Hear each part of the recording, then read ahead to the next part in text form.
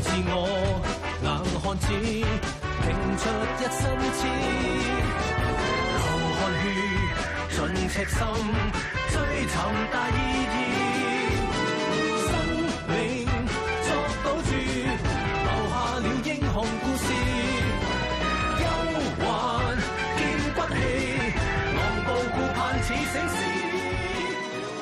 Hello folks, shoplifting is of course clearly wrong, and we want to send out a strong message of deterrence against such activity. However, we also need to educate shopkeepers and shop staff on how to properly deal with shoplifters. Let's take a look.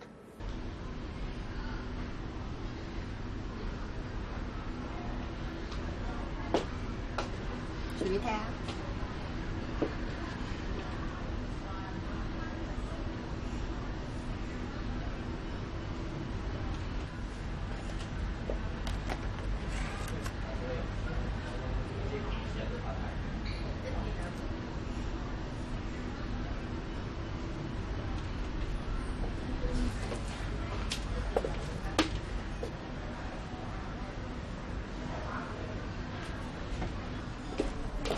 小姐啊，我睇到你偷嘢喎。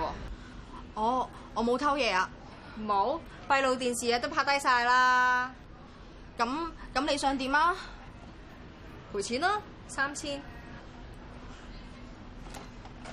呢個嘢值3000蚊，我最多賠翻呢個價錢俾你嘅咋。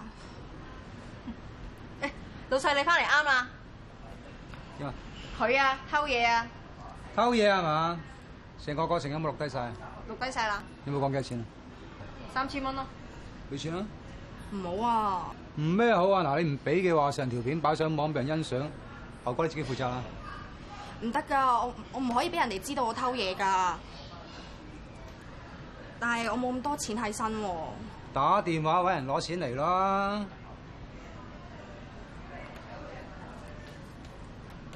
打啦！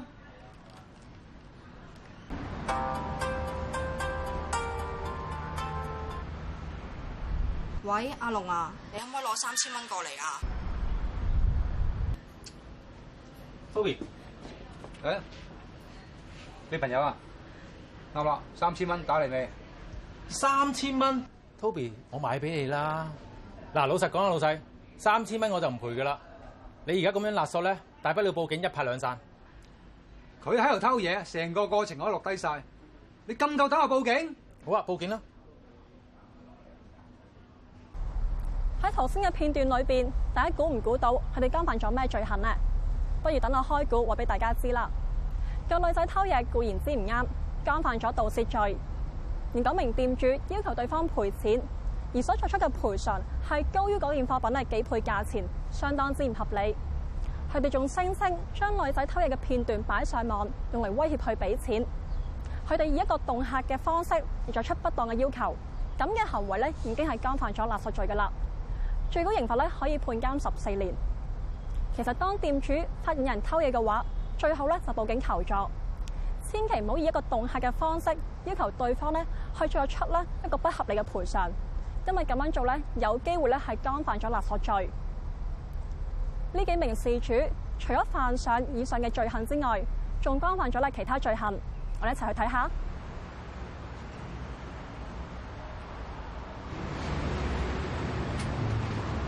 做咩事啊？嗱，哥仔，佢又偷嘢，搞到大家一齊俾人告啦。多一事不如試一試，嗱，不如咁樣啦，上到庭大家一齊辦失憶，咁咪大家都冇事咯。咁你點啊？好啦，我唔想留案底啊。好啦，係咁話咯，我走啦。